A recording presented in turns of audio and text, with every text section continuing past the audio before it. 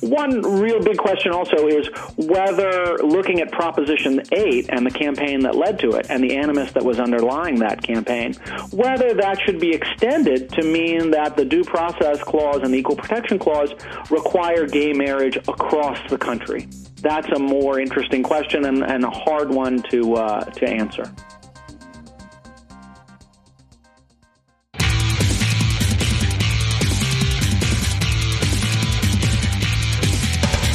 This is Lawyer to Lawyer, the award-winning legal podcast with J. Craig Williams and Robert Ambrogi. West Coast meets East Coast, and yes, they are attorneys, bringing you the latest legal news and observations every week with the leading experts in the legal profession. Produced right here on the Legal Talk Network.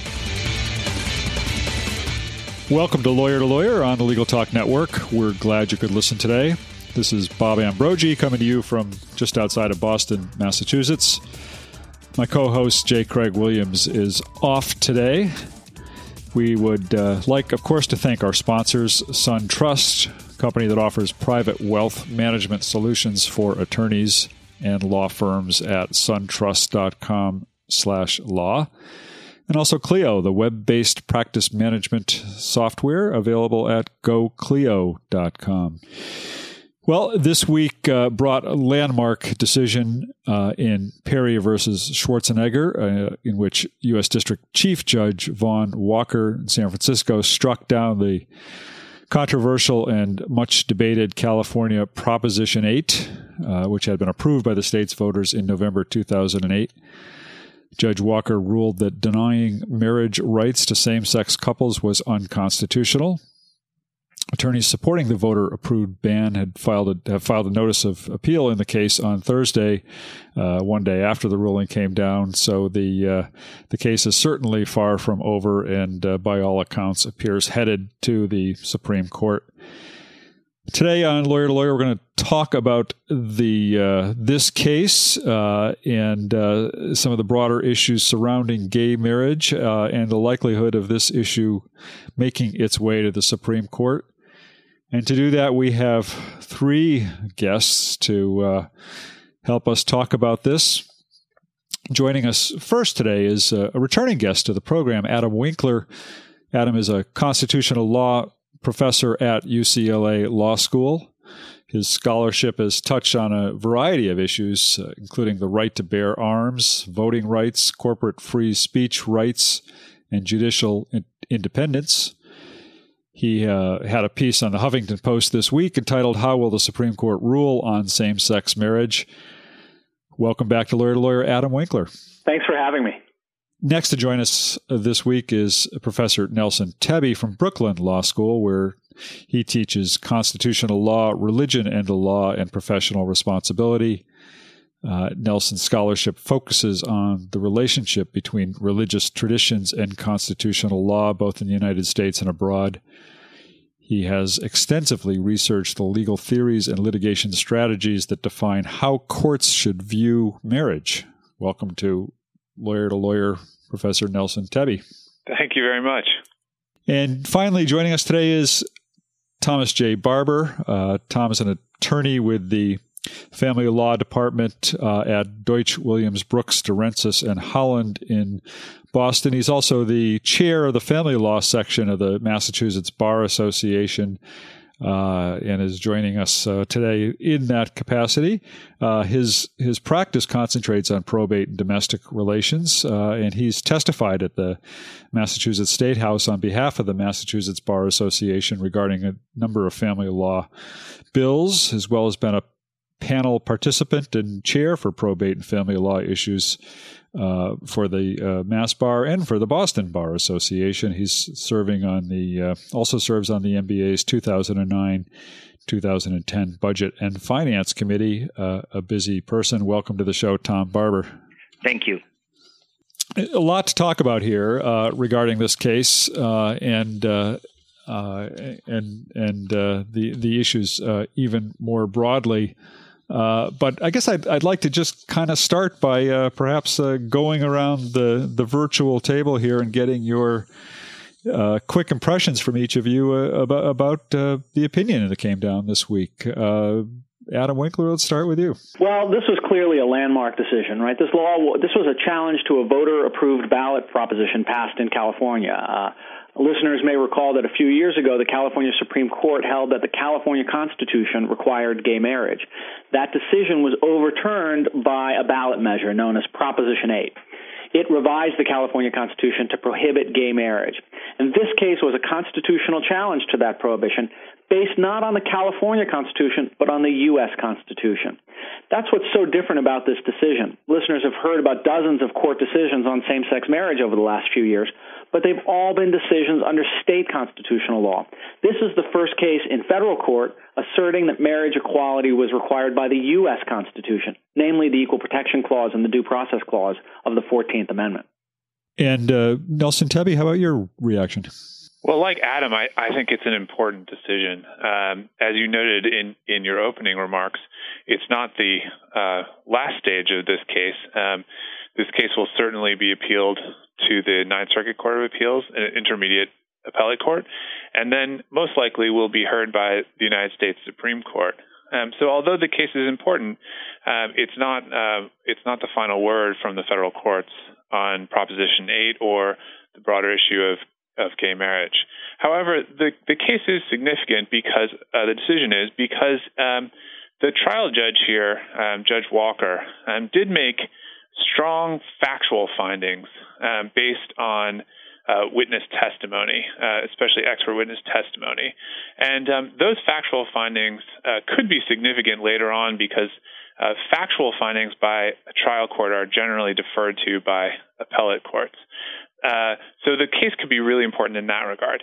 The legal analysis performed by Judge Walker, although I think persuasive, will not be deferred to by subsequent courts, and so is of less significance. So I think when we're talking about and assessing the legal arguments, we should really be operating with a blank slate and thinking about what the best arguments are. I happen to think that although the arguments offered by Judge Walker are correct, they're maybe not the strongest available arguments. All right, and I want to talk about some of those points in more detail, but first I want to hear from Tom Barber and get your general impressions about this opinion. Well, I thought what was interesting was in comparing it with, we recently had a challenge to DOMA here in Massachusetts, where a federal court judge said that these Massachusetts residents, citizens, should not be denied federal benefits just because they're same-sex partners. And then you have this case, which is a challenge to a voter issue, Proposition 8. And it was interesting because it shows a difference of when you have a civil rights issue going to voters and coming up with Proposition 8, later on it being challenged in the federal court and what happens to that challenge. And I found the case to be a really interesting read about the difference what happened when Proposition 8 was passed in California, and then later on at the trial, what issues were heard legally. So I found that to be very interesting, and I think this is what we all talk about when law students, some of us many years ago. But I think it's a very interesting read about the difference in the cases with witnesses and how you bring your case with constitutional and due process issues, the equal rights and due process to the court's attention, and how you present a case, how you defend a case. I thought that was very interesting. Tom, you mentioned that the case that came out of Massachusetts not long ago. I think it was the first week of July or so. Yeah. Was that a constitutional issue decided on a constitutional basis also, or what was the ruling in that case? It's interesting. It was, but it was mostly, it had to do with federal benefits. So it's interesting, the original case of Goodrich in Massachusetts for same-sex marriage had to do with a group of citizens saying they couldn't get a marriage license from a particular, from the state, whatever towns they were applying for marriage licenses because of the virtue of them being a same-sex couple. And they were saying, we are denied a marriage license in order to get married, to get this license because of us being a same-sex couple, and what it means is that we're denied all of these benefits that go along with marriage. And Goodrich was decided back in November 2003 and then took effect in May of 2004.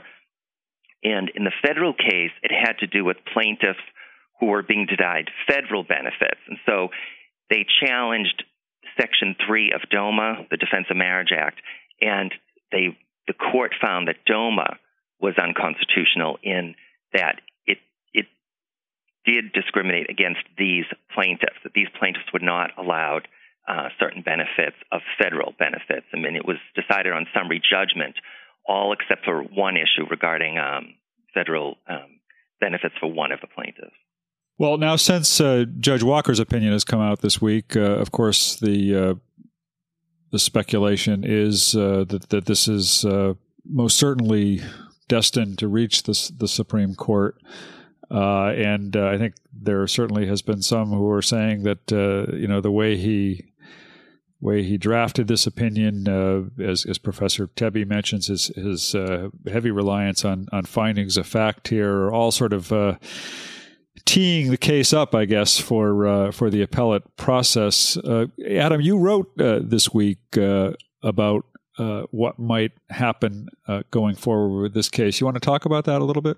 Sure. Of course, no one knows what the future will bring or what the Supreme Court will do. They're somewhat unpredictable in some cases. But the supporters of gay marriage have good reason to be hopeful in this case. First, the appeal will go to the U.S. Court of Appeals for the Ninth Circuit, which is famously the most liberal circuit in the nation.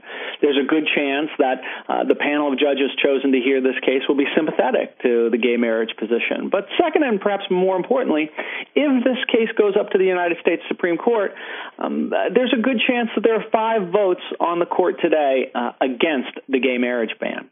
The 4 most conservative justices on the court, Justices Scalia, Alito, Thomas, and Chief Justice Roberts, will almost certainly vote to reverse Judge Walker's decision. The 4 most progressive justices will likely vote the other way, and here I'm speaking of Justices Ginsburg, Breyer, Sotomayor, and the newly confirmed Elena Kagan. While Sotomayor and Kagan don't really have enough of a record on gay rights issues to know exactly how they might approach the equal protection and due process issues posed by this case, most experts believe they'll vote on the liberal side. That leaves the usual swing vote on the Roberts Court, which is Justice Anthony Kennedy. And that's especially intriguing because the Supreme Court has ruled on 2 major gay rights cases in the last 15 years, both times siding with the gays and lesbians challenging discriminatory laws. The majority's decisions in both cases were written by none other than Justice Kennedy. He has a terrific record on gay rights issues, and the arguments he made in those majority decisions were exactly the arguments that Judge Walker tried to satisfy with his factual findings and with his reasoning in this opinion handed down this week. And I should say that we did reach out to some of the parties that were involved in the California case in upholding Proposition 8, in favor of upholding Proposition 8, to try and get them on the show today, and we were not successful in doing that. But Nelson Tebbe, let me turn to you and ask. You heard what Adam Winkler said about the fact that this could really go either way if it makes it to the Supreme Court. Is that how you see it as well? Well, I think he's correct. Yes, I think there's reason for some optimism when we're contemplating a Supreme Court decision in this case, and the reasons are the ones that he outlined, chiefly focusing on the likely opinion of Justice Kennedy. There were 2 theories that Judge Walker foregrounded, and those were the theories that were foregrounded by the lawyers in this case. David Boyce and Ted Olson. And those have to do with the due process clause of the 14th Amendment and the equal protection clause of the 14th Amendment. And Judge Walker said that he thinks there is a fundamental right to marry under the due process clause of the 14th Amendment that encompasses the right to marry for same-sex couples. And also that discrimination against gays and lesbians would violate the equal protection clause. And I think that while both of those are probably correct in theory, they face some challenges. Courts so far that have looked at these cases have been reluctant to say that there's a due process fundamental right to marry that encompasses a right to marry for gay and lesbian couples. And that's because in the argument of these courts, marriage has not traditionally focused on or included gay and lesbian couples, and due process analysis typically looks to the past to see, how to determine its scope. So that argument has not been too successful in state courts. The other argument that Judge Walker made was that discrimination on the basis of sexual orientation is suspect and should trigger careful review by federal courts. That argument also has not won too many hearings among state courts. He said as a fallback that even if that weren't the case, this law isn't even rational. That is, it expresses discrimination or moral prohibition or condemnation that's irrational or arbitrary. And among state courts, that argument has had mixed success only. In Massachusetts, of course, the Supreme Court of Massachusetts struck down a prohibition on same-sex marriage, saying that it was not rational. But virtually every other state that's applied rational basis review has gone the other way. So there's some weaknesses to the two arguments that Judge Walker put forward. I think, though, that there's another. Can I just stop you there and ask? I mean, with respect to that point, wasn't he careful to say, whatever standard of review you apply to this case, it wouldn't hold up? Yeah, he was, right. So either it's a kind of either this law is suspect because it discriminates against gays and lesbians, in which case it would likely be struck down, or it's not suspect, but we ask whether there's any rational reason that could justify it. And he thinks that there wasn't, and he relied heavily on factual findings to say that. But the problem is, at least when it comes to rational basis review, he doesn't have a lot of company among other courts that have looked at this issue. Right, I hear you. Tom Barber, I mean, do you think in his discussion of the standard of review, again, that was an attempt to kind of tee this up for the appellate process? He said essentially that Prop 8 cannot withstand any level of scrutiny under the Equal Protection Clause. Right. I think it's interesting because, he gives his reasons and states over and over again, Judge Walker, that this deprives them of due process and of equal protection. And if this goes to the Supreme Court, when you start to look at levels of scrutiny in Massachusetts, there appears to have been a dispute as to what kind of scrutiny would be applied.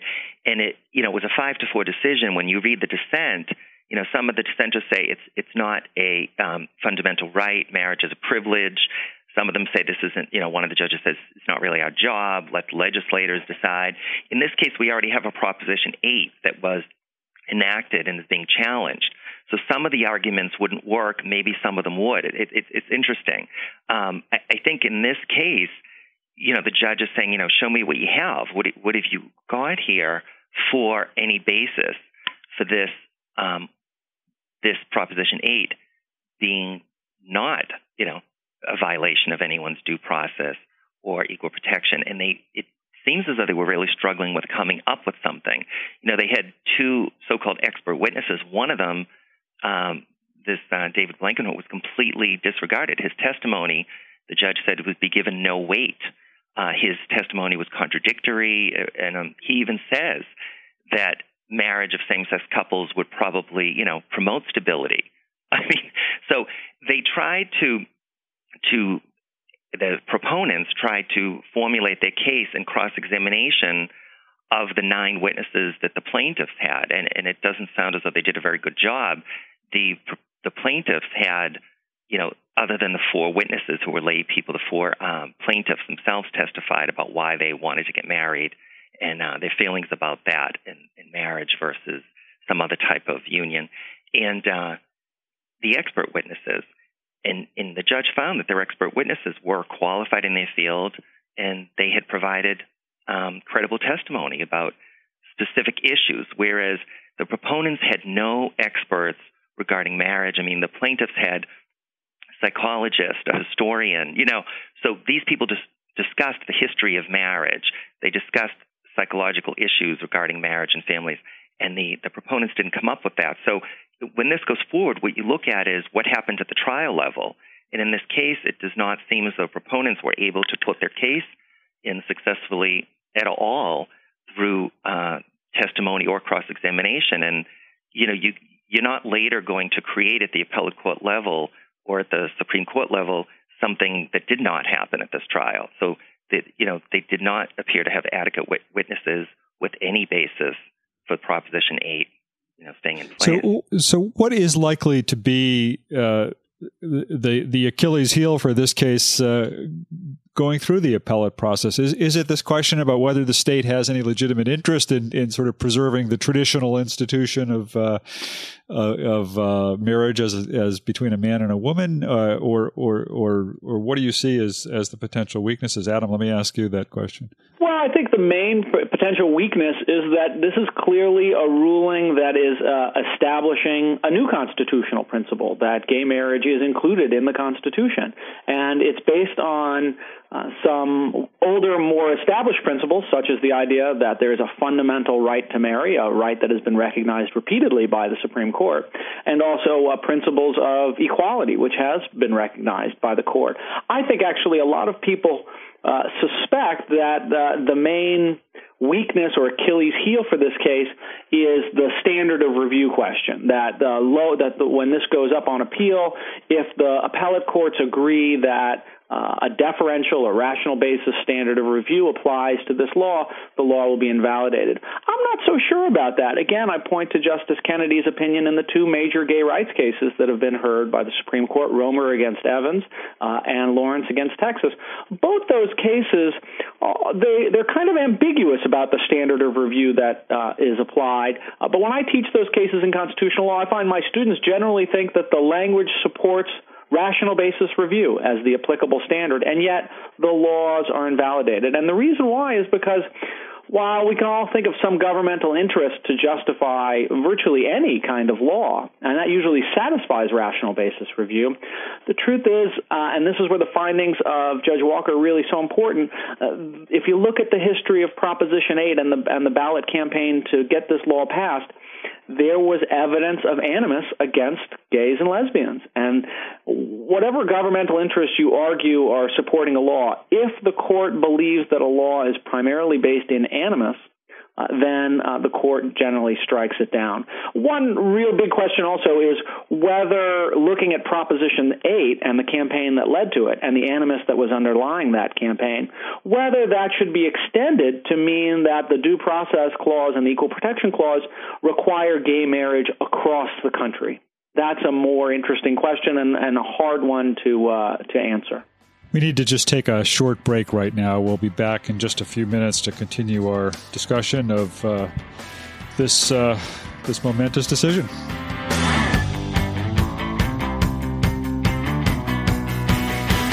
Has the recent economic climate affected the financial goals of your firm? Get back on track with help from SunTrust. Our private wealth management legal specialty group works solely with lawyers and their firms to deliver unique solutions designed for the legal community. SunTrust advisors give you sound guidance on everything from maximizing cash flow and wading through benefits planning to understanding how to retain attorneys and staff. Learn more at www.suntrust.com/legal. SunTrust. Live solid. Bank solid. SunTrust Bank. Member FDIC. Imagine how much easier managing your practice would be if your practice management software was web-based. Your practice would be available anywhere you have an internet connection, completely secure, backed up continuously, and most importantly, easy to use, allowing you to spend your valuable time building your practice instead of managing technology. Start simplifying your practice today with Clio. Sign up for a free, fully functional 30-day trial at www.goclio.com. Use promotional code L2L for a 25% discount.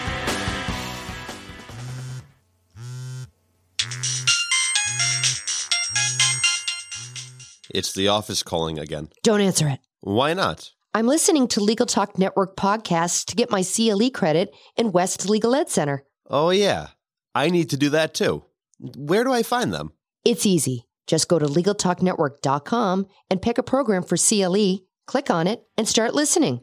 Or go to WestLegalEdCenter.com and choose from any of the Legal Talk Network programs available for CLE. That's perfect. The office can wait.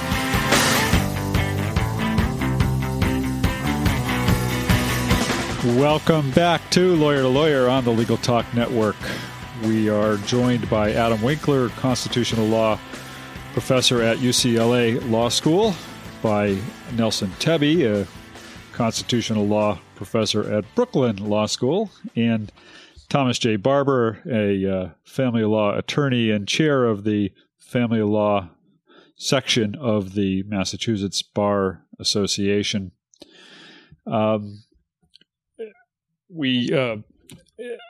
This case is we've alluded to the fact that this case is heavy on its factual findings, and yet as I read through them, I wondered how well grounded those findings are, in the sense that another judge with perhaps a different perspective on this issue could have taken some of the same evidence and interpreted it in a slightly different way. Will the appellate courts give deference to Judge Walker's findings in this case, and how critical will those findings be as this case moves through the appeal process? Nelson Tebbe, I'll ask you that question. Well, appellate courts are generally deferential to factual findings by district courts, but they don't always defer. They can question those findings if they find them implausible. I think a judge on an appellate court, either the Ninth Circuit or the Supreme Court, who wanted to go the other way, that is to approve Proposition 8, probably wouldn't have to engage too directly with the factual findings of Judge Walker. I mean, someone like that would probably try to skirt them by saying something like, look, in the end, Judge Walker concluded that what was really motivating this law was moral disapproval of gay marriage. I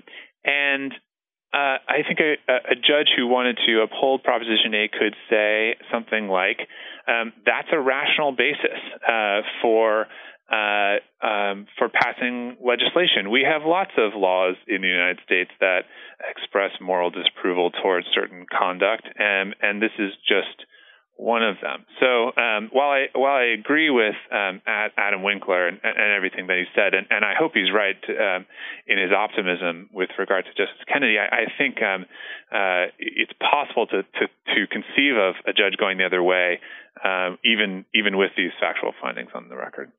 What about the timing issue? I mean, a lot of the people who were, there were a lot of gay rights advocates were concerned that this case was premature in the sense that society and the courts perhaps are not ready to accept gay marriage as an institution. I've heard before we started the show, several of you were saying there was some great lawyering in this case, but is it premature? What is this issue going to be just decided in the courts, and how are the courts going to deal with it? Tom, let me ask you. Well, it's interesting because that's what some people thought in Massachusetts, including myself. At the time, I thought, gee, this seems a little early to be challenging same-sex marriage issue in Massachusetts. It seems a little early, a little premature. Maybe we didn't even have a civil union situation here in Massachusetts as Vermont did at the time. But they took it forward on this basis that their rights were being discriminated against. And in this case, what's interesting is that, when do states have amendments that take away people's rights? And that's what Proposition 8 is, a state amendment to take away somebody's rights, its right of marriage.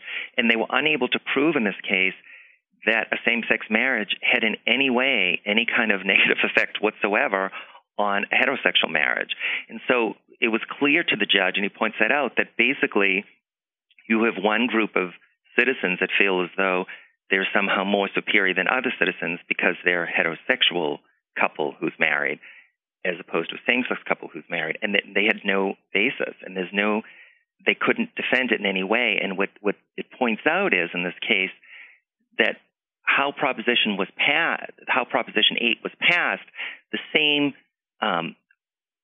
media and the same commercialism and everything that went into this, as we discussed, animus, fear, all of this, can't be used at the trial. That's not evidence. So you can put an ad on TV saying somehow that same-sex couples are going to be a danger to children. You pay for commercial, you can put it on, right? So you can do that. But at the trial, what's your evidence? So they couldn't do anything like that at the trial because there was no evidence that same-sex couples in any way, were a threat to children or anything else. So they put this fear into people, and a lot of money came from out of state to pass Proposition 8 in order to encourage people to vote. One of the big things in the Proposition 8 passing, and it's mentioned in the case, is that people were saying, we're afraid our children are going to be taught about same-sex marriage in public schools now and all this. It's really interesting just to point out, in Massachusetts, ironically, there was a same-sex couple of women who were Catholic, and they were sending their child to Catholic school, and at some point, some of the other parents didn't like that, and the administration decided to tell the parents that they could no longer enroll this child in Catholic school. So, it wasn't even private school, it was Catholic school, and then they later rescinded. Here it is, and there's an argument to be made. I think we're not sure in the Supreme Court, because there's an argument to be made, maybe the most conservative thing somebody can do is get married. So, when Ted Olson talks about this not being a liberal or conservative issue and not a gay rights issue, it's really an equal rights issue and a due process issue. I think that's what it is. And, you sit here and you watch all of these hearings on Supreme Court justice nominees, and everybody says, are you going to uphold the Constitution? And you going to uphold the Constitution? Well, whose interpretation of the Constitution is the questioner, referring to? If you look at any interpretation of the Constitution, you would say, this case is great for due process and Equal Protection Clause challenge. And of course, it doesn't meet the standards. So it's kind of interesting, because somebody who really looks at the Constitution, who on the Supreme Court or elsewhere in the court, that you may think would not vote on behalf of same-sex couples or gay rights, whatever you want to call it, may decide this is a constitutional issue. And that's all it is. This is Nelson Tebbe. If I could just respond to this, when I first heard of the suit by Boies and Olson, I too was sort of a little worried about the timing. But I must say, I think they've really convinced me. I think Adam Winkler is correct that there's good reason to be optimistic in the Supreme Court. I think that Ted Olson's involvement has made a lot of people question their opposition to same-sex marriage. And I also think that there is a good argument that they can use in the Supreme Court. Not a single court that's applied strict scrutiny to bans on same-sex marriage anywhere have upheld them. Not a single court. So if we can get the court to apply strict scrutiny, and maybe if we can't, that was Adam Winkler's point, but if we can, I think there's really good reason to think that the Supreme Court would go this way. And there's already a case on the Supreme Court's books that did apply strict scrutiny to a selective denial of marriage rights to people. And that was a case where the court struck down a Wisconsin law that limited, that prohibited people who were behind on their child support payments from marrying. And they did that not on a pure due process theory that there's a fundamental right to marry. They didn't go that far. And they didn't do it because discriminating against people who are behind on their child support payments is a sort of suspect discrimination. But they said when you put those two things together, the really serious interest that people have in marrying and uneven-handed treatment by the government, you can get to strict scrutiny. And I think that's just what's happening here. Even if we don't declare that there's a fundamental right to marry under the Due Process Clause, marriage is really important in our society. And when the government denies access to that important institution in a way that's not even-handed, as it's doing here, I think we should get to strict scrutiny, and the law should be struck down. We are unfortunately running a little bit late, and I do want to give each of you an opportunity to kind of have share your closing thoughts on this topic. So ask each of you to do that, perhaps be a little bit concise, but also if you want to let our listeners know as you do that how they can follow up with you, you're welcome to do that as well. So Adam Winkler, let me start with you. Well, it's absolutely right that when David Boies and Ted Olson brought this case, a lot of organizations, including most of the major gay rights organizations, were against this lawsuit for fear of the Supreme Court. They wanted to wait a while. But, the truth is you could say that about any major constitutional change we've had, which is, you should wait a little bit longer. We should wait a little bit longer. And the case is now in the courts. There's no debate about that. And so it is going to work its way up through the courts. Who knows whether it'll make it to the Supreme Court or not. But this case is a live dispute, and I expect to have plenty more to talk about and plenty more interesting issues and turns and developments on same-sex marriage over the next couple of years. If people want to reach me, I'm available through the simple Google search for Adam Winkler. You'll come up with my webpage. You can also follow me on Twitter at Adam Winkler. And I did just today follow you on Twitter, Adam Winkler, so I'll be watching what you have to say. And Nelson Tebbe, your final thoughts. Well, as I said, I think this isn't a good time to bring this suit. I think there's a really good chance that the plaintiffs will be successful in the Supreme Court, and I think there's a theory on which they could do it even without making new law. So those are my thoughts. And if people want to reach me, all of my information is available on the Brooklyn Law School website. Very good. Tom Barber, you get the last word. I just want to say that, thank you for having me, but on behalf of the Mass Bar Association, we've always been interested in protecting people's civil rights, and I think that's what this case is about. It's a civil rights issue, just as previously the Loving versus Virginia case that was overturned regarding interracial marriage was. And in that case, again, the argument was, it's not fair to the potential children that could come out of these interracial marriages. But there's nothing to back that up, just like in this case, there's nothing to back up the proponent's position. And so hopefully it will remain as it is, and Proposition 8 will, go away. So I'm not even sure if it's going to make it all the way to the Supreme Court. But nevertheless, I think it is a civil rights issue, and I think Judge Walker made the right decision. And if people want to follow up with you, how best to do that? They can. I'm available through the Mass Bar Association website and also my law firm website at Deutsch Williams. dwboston.com. Very good. Thank you.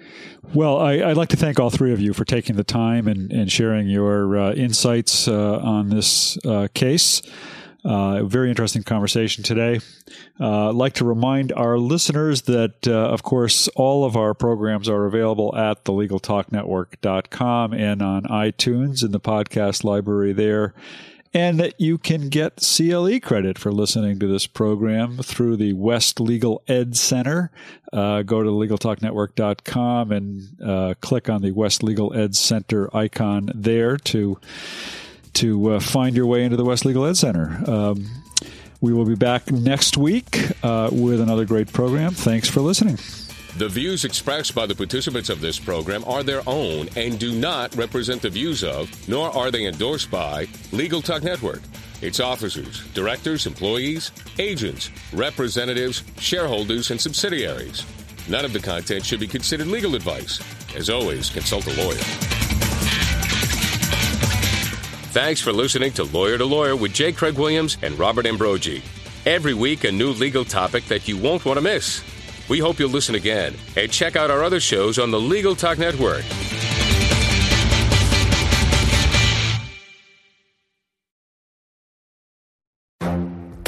The Lunch Hour Legal Marketing Podcast, your resource for the tips and tactical advice you need to grow your business. Plus, keep up with the news and commentary you crave to stay one step ahead. It's hosted by me, Guy Sakalakis. And me, Conrad Somm.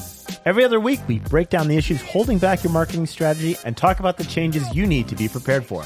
Check out the Lunch Hour Legal Marketing Podcast wherever you get your podcasts or on YouTube.